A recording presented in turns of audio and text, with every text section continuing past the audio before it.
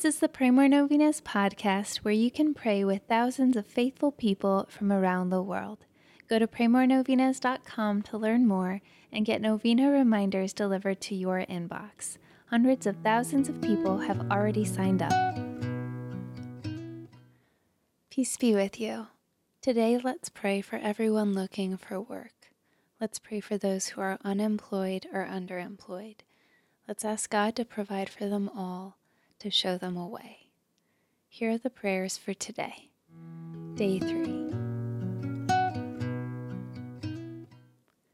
In the name of the Father, and of the Son, and of the Holy Spirit, Amen. Most Holy Saint Jude, Apostle, Martyr, and Friend of Jesus, today I ask that you pray for me and my intentions. State your intentions here.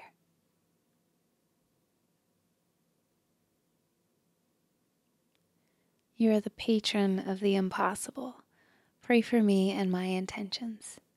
O Saint Jude, pray that God's grace and mercy will cover my intentions. Pray for the impossible if it is God's will.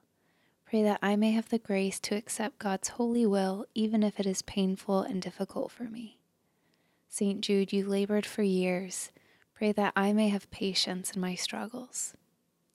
O Saint Jude, pray for me that I may grow in faith, hope, and love, and in the grace of Jesus Christ.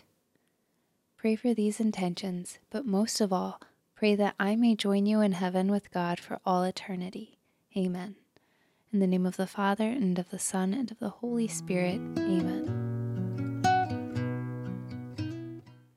All right, thank you so much for praying with us. If you want to post your prayer intention on our website, you can go to praymorenovenas.com, click on this novena, and find the comment box at the bottom of the page.